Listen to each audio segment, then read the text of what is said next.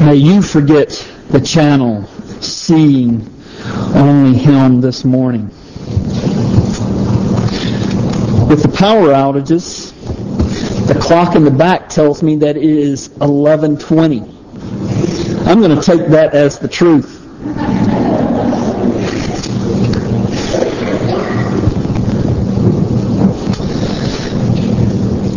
Let's pray together. Father, as we prepare to open your word, to break it in your people's presence, may your word fill our hearts.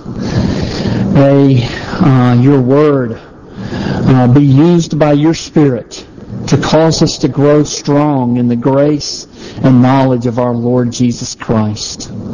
We pray in His name. Amen. Again, I am going to read the text of Scripture as we go. And so if you would open your Bibles, not to Genesis 21, but rather to Genesis 22. Genesis 22, verses 1 through 24. And I will read the Scriptures as we come to it. So breaking a little bit with my practice. Make no mistake about it. God indeed tests His children. Sometimes it might be with a trial that is short in its duration. Other times He might test His children with trials that last a month, maybe even several months, even years and decades. Sometimes God tests His children with trials that are light. Other times He tests His children with trials that are very severe, that test His children even to the limits of their souls. An example of a light trial would be John chapter 6. You don't need to turn there. But this is where Jesus tested Philip. In John chapter 6, the Scripture reads, "And a large crowd was following Jesus because they saw the signs that He was doing on the sick. Jesus went up on a mountain, and there He sat down with His disciples. Now the Passover, the feast of the Jews, was at hand. Lifting up His eyes then, and seeing that a large crowd was coming toward Him, Jesus said to Philip, 'Where are we to buy bread so that these people may eat?'" Verse 6 is key here. He said this to test Him, for He Himself knew what He would do. Philip answered Him, 200 denarii worth of bread would not be enough for each of them to get a little. And so this small, little, momentary trial, this test that Jesus put Philip under, where are we going to find enough bread to feed all these people that are coming to us? Philip basically said, I don't know. It's impossible. We don't have enough money. Philip failed the test. Another example of a trial, this one much more severe, is found in 2 Corinthians chapter 1. Again, you don't need to turn there. We're not aware of the specific circumstances here, but the trial was so severe that Paul and his traveling companions despaired even of life itself. And so we read in 2 Corinthians 1, 8 and 9, "For we do not want you to be unaware, brothers, of the affliction we experienced in Asia. For we were so utterly burdened beyond our strength that we despaired of life itself. Indeed, we felt that we had received the sentence of death, but that it was to make us rely not on ourselves, but on God, who raises the dead." Of course, if you want to know what some of these trials were, you could turn later into 2 Corinthians chapter 11 and see Paul's suffering, see some of the trials that he did indeed experience in Asia. They were severe, and it's understandable that he would despair even of life itself. And did you hear? He was so certain he was going to die, he put his trust in God who raises the dead. In both of these trials, this relatively small one in John chapter 6, or this very severe ongoing trial that Paul and his companions suffered under, both of them have the same path to victory. The path to victory. The path to victory in any trial is by trusting in our sovereign God who loves us. In our passage this morning, Abraham was tested. And this test, this trial, far surpasses anything that Paul had to undergo. In fact, I'd rather go through 10,000 trials that would cause me to despair of life itself than go through, even just one time, the trial that Abraham went through here in our text this morning, here in Genesis 22. And so if you will look with me at the Scriptures as I read verses 1 through 6. After these things, God tested Abraham and said to him, Abraham. And he said, Here I am. And he said, Take your son, your only son Isaac, whom you love, and go to the land of Moriah, and offer him there as a burnt offering on one of the mountains of which I shall tell you. So Abraham rose early in the morning, saddled his donkey, and took 2 of his young men with him, and his son Isaac. And he cut the wood for the burnt offering, and arose and went to the place of which God had told him. On the 3rd day Abraham lifted up his eyes, and saw the place from afar. Then Abraham said to his young men, Stay here with the donkey. I and the boy will go over there and worship and come to you again. And Abraham took the wood of the burnt offering and laid it on Isaac his son, and he took in his hand the fire and the knife. So they went, both of them, together. I cannot imagine being faced with anything more difficult. I cannot imagine being asked to do something like this. And I'm certain the same was true for Abraham. I'm sure that there was nothing that Abraham treasured more in this life than his own son. And God knew how much Abraham treasured his son. Listen to verse 2 again. God said to Abraham, Take your son. But he didn't stop there. Your only son, Isaac. And then he didn't stop there. Whom you love. God knew that Abraham treasured Isaac. What would you do if God gave you a command that was as costly as this? Look at how Abraham responded here in verse 3. So Abraham rose early in the morning, saddled his donkey, took 2 of his young men with him, and his son Isaac. He rose early in the morning. And the hour of the day is not specified here. I think if I was Abraham and I was given this command by God, I think I would have slept in. I think I would have dragged my feet to start the journey. But here's Abraham. He rose early in the morning to saddle his donkey and get prepared for the journey so that he could leave at the first possible moment. That's staggering to me. What would be going through Abraham's mind that he would obey so quickly? I think, first of all, Abraham had learned the hard way about how just important it was to obey God when you're in the middle of a trial. You know, he had failed several times before. Even last week we saw how he again basically had his wife go be part of Abimelech's harem. Failed that trial. But he's learning. by God's grace, as God is faithful to him, even though he has sinned. And so, I think first of all, he's learned the hard way how to trust God. But then there's something else. In fact, the New Testament, the book of Hebrews chapter 11, gives us a little bit of background and tells us what may have been going, or what was going through Abraham's mind. In Hebrews 11, verses 17 through 19, it says, "By faith, Abraham, when he was tested, offered up Isaac. And he who had received the promises was in fact in the act of offering up his only son, of whom it was said, 'Through Isaac your offspring will be named.'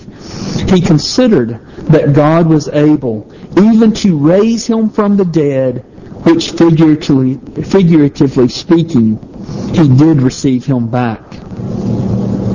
I was also thinking, what was Abraham going to do after he made this journey, after he offered his son Isaac, and then had to come back and tell Sarah what he had done? I'm presuming that Abraham did not tell her what God had told him to do. But in his mind, because he is hanging on to God by faith, he's reasoned by faith. And here's his reasoning. God had promised to give Abraham many descendants through his son Isaac. And yet God has told Abraham, "Go and sacrifice your son Isaac." And so reasoning driven by faith leads Abraham to conclude, God will raise my son Isaac from the dead. And so that was his reasoning. That was his trust in God. This shows us that part of the reason why God tested Abraham was to see the quality of his faith. When God puts you to the test, what does he find in you? Does he find a response of faith? Does he find reasoning that is driven by faith? Or does he find anger, worry, escape, self-centeredness, a pity party? There's only two responses to a trial: trusting God or sin. How do you respond to trials? God also tested Abraham to test the quality of his fear of God. Was God Abraham's Lord? And we know this is part of a test because of verse 12. So if you look at verse 12, the scripture reads, he said, "Do not lay your hand on the boy or do anything to him, for now I know that you fear God, seeing that you have not withheld your son, your only son, from me." True faith manifests itself in wholehearted obedience to God. John chapter 14, verse 15, Jesus says, "If you love me, you will obey my commands." What is the quality of your fear of God? Is God your Lord? Is Christ? Do you love Christ? Are you obeying His commands? Another reason God tested Abraham was to test his love for God. God knew that Abraham loved Isaac. But did Abraham love Isaac so much that Isaac took the first place in Abraham's life and in his heart? In other words, God wanted to know, had Isaac become an idol in Abraham's heart? God will not take second place to anything or to anyone. An idol is anything that is more important to you than God. Anything that absorbs your heart and your imagination more than God. Anything that you seek to give yourself to more than God. Anything that takes the place of what only God can give. Tim Keller has a little test to know whether you have an idol in your heart. And also this test helps you identify what that idol is. Tim Keller says, everybody has something that if they lose it, they won't even want to live anymore. And that is what you are worshiping. What is that something that has first place in your life outside of God? Everybody has that something that is either in first place ahead of God or is daily competing for first place. Calvin says that the human heart is an idol-producing factory. And this is why God tests us. He's intent on purifying our faith.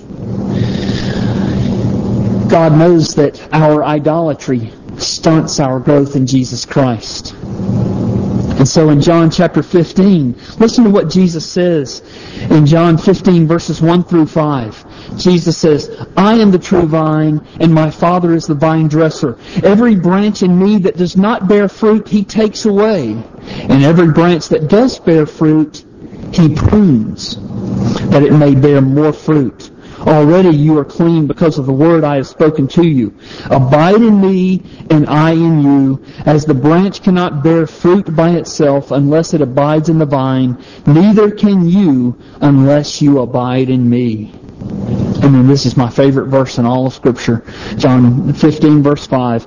I am the vine, you are the branches. Whoever abides in me, and I in him, he it is that bears much fruit. For apart from me, you can do nothing. The idols in our lives are like overgrown branches in our lives. They've extended too far from the trunk of the tree and from the root system.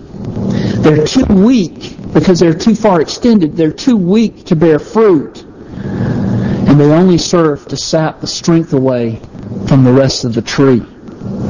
And so what God does, being the vine dresser, He sends trials into our lives. And these trials act as pruning shears to lop off the unhealthy growth and to make us more fruitful. This is common for every believer. Do not be discouraged that you are suffering under trials. This is how God lovingly makes you more fruitful.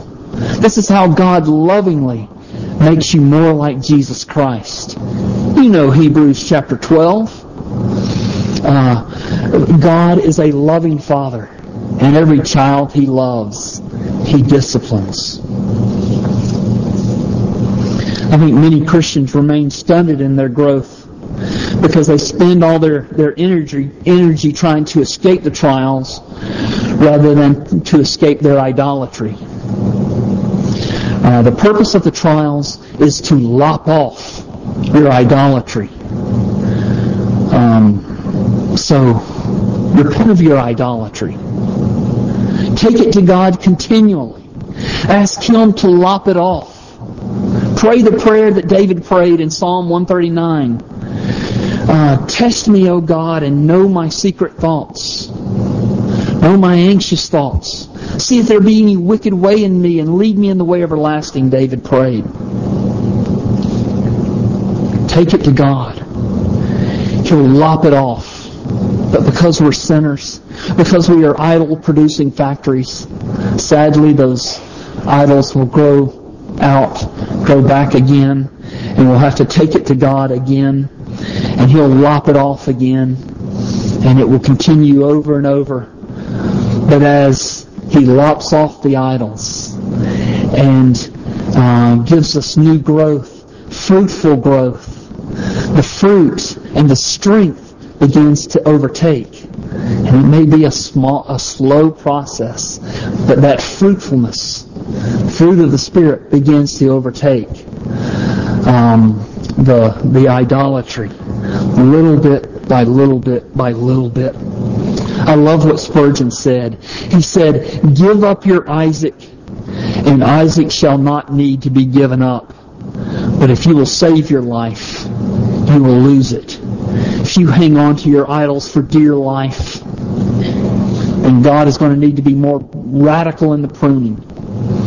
God is faithful. He wants to make us, and He is in the business of making us more like Jesus Christ.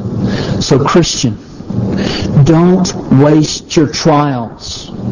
Christian, don't waste your suffering.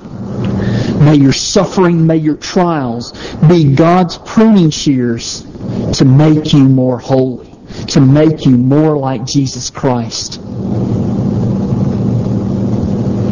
Let me add to what I've already said about trials. Trusting in God in the middle of when you're in a trial is your duty. It is not optional. You may not try and escape your trials. You may not try and ignore your trials. Rather, you must, by faith, trust in God. However impossible it may seem, like Jesus said to Philip, "Let's go feed these 5,000 people." That was impossible. But Jesus expected Philip to, by faith, reason that they were going to be able to do it. That was that was impossible or painful. Paul was in such pain that he was despairing even of life. That was how severe the trials were.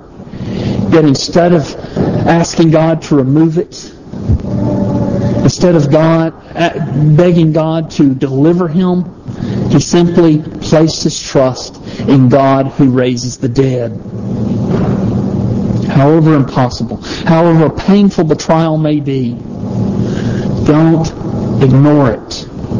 Don't try and escape it.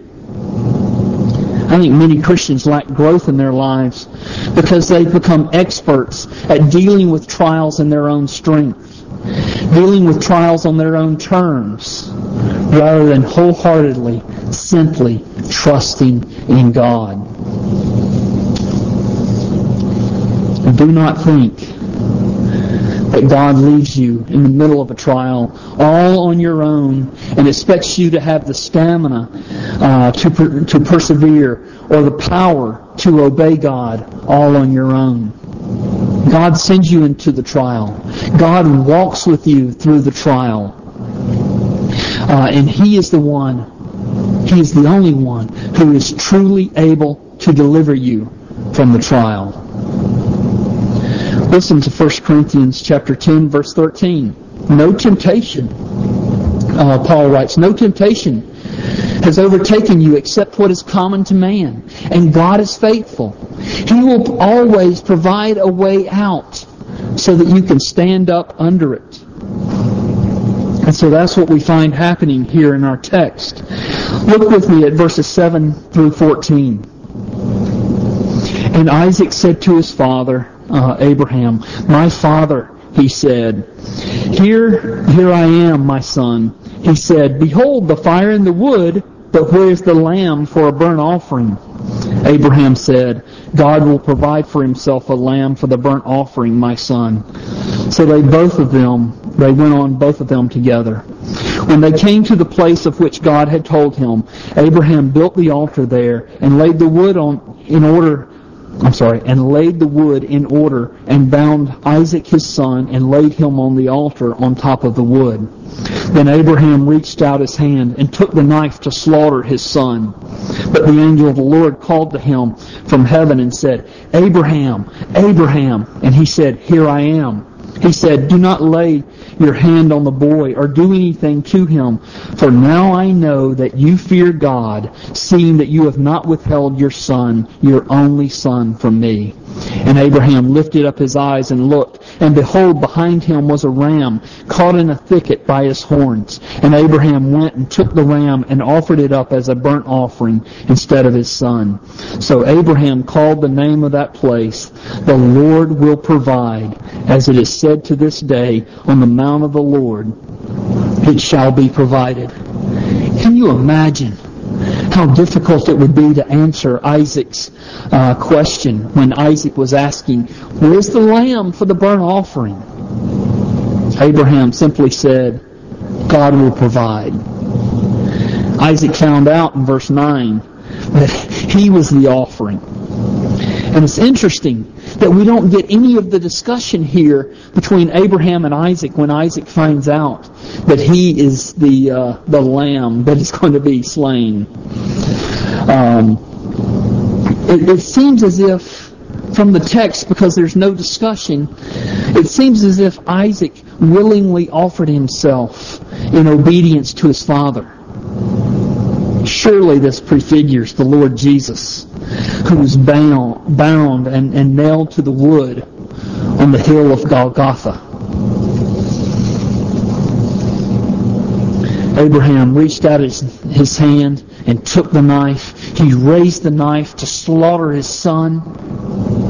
But before he was able to bring the knife down on Isaac's neck, the angel of the Lord called out to him here in verse 12.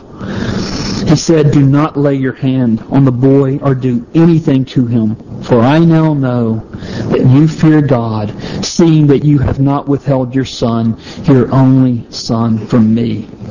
When Abraham looked up, he saw this ram caught in the thicket. In other words, God indeed did provide. Therefore, Abraham named the place Jehovah Jireh. Yahweh will provide. God delights to meet His children's needs. And our deepest needs all stem from our condition as sinners. We need righteousness. We need forgiveness. We need regeneration. We need grace. We need mercy. We need sanctification. We need a relationship with God. We need deliverance from our idols. And we could go on and on. And for us, God has provided. God so loved the world that He provided His Son to be the lamb as our substitute. God provided a ram so that Isaac could go free. God provided His Son that we might go free from our sins. But when Christ was laid upon the wood of the cross, and God raised up His knife of justice, He did not relent. He did not halt. Rather, He brought the knife down completely into Jesus Christ. Christ was offered as a sacrificial lamb in our place. He brought that knife down with the full force of His justice upon the neck of Jesus. There was no other way for His justice to be vindicated and we be forgiven of our sins. Christ, indeed, is the Lamb of God who takes away the sin of the world. And can I say reverently that it was as painful for God to raise that knife and to bring it down as it was for Abraham when he raised that knife to slaughter his son. Can I say that the Father suffered anguish as He brought the knife down in justice because of our sins? I think I can. I'm reminded of Romans chapter 8, verse 32 in this connection. He who did not spare His own Son, but gave Him up for us all, how will He not also along with Him graciously give us all things? He did not spare His own Son for us. Therefore, He will surely provide for us. God indeed is Jehovah Jireh.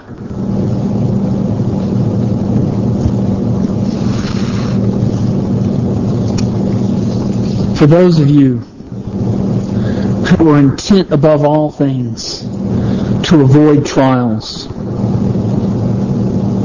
let me ask you, if your personal pleasure or if your freedom from pain or if your self-centered pity party is enough to make you be angry or try and escape the trial, let me ask you, what are you going to do on the day of judgment when you stand before God?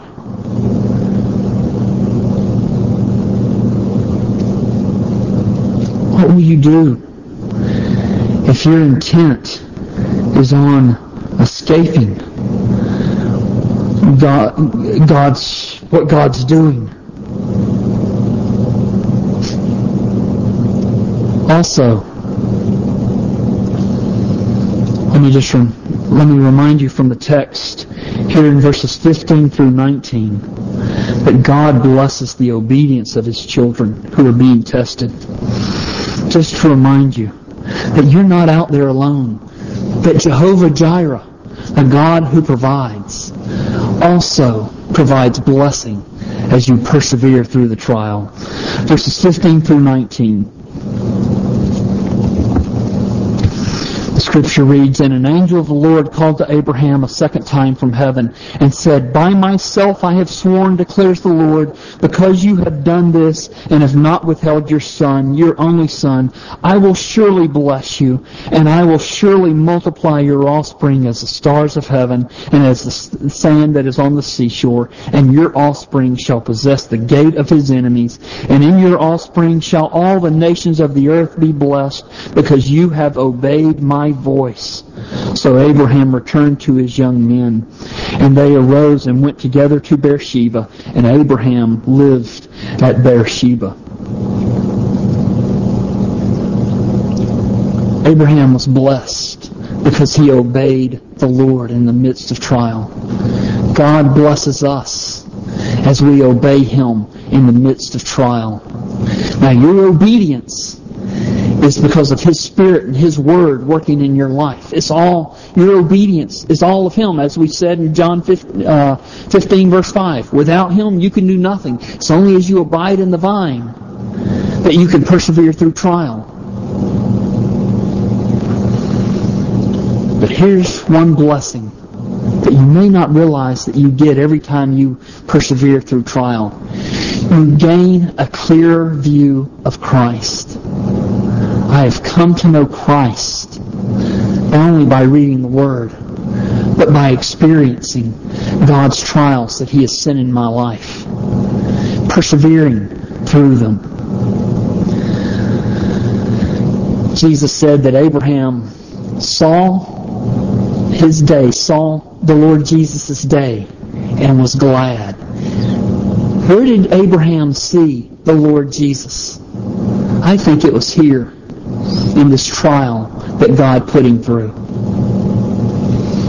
In the ram that was provided. In the blessing that God promised to him.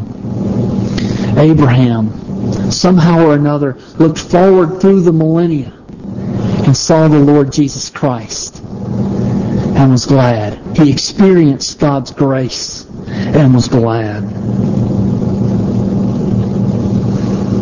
And then finally, I know the trials are hard, but God tailors them specifically for you, specifically for your needs. God is the Good Shepherd. He deals with each of us differently. One person receives a lesser trial. Another person receives a more prolonged trial. Another person receives a more severe trial. It doesn't mean that the one who is suffering a more severe trial is any less godly than someone who receives a less severe trial. Abraham, the father of our faith, received a trial that was greater than any of us would want to endure.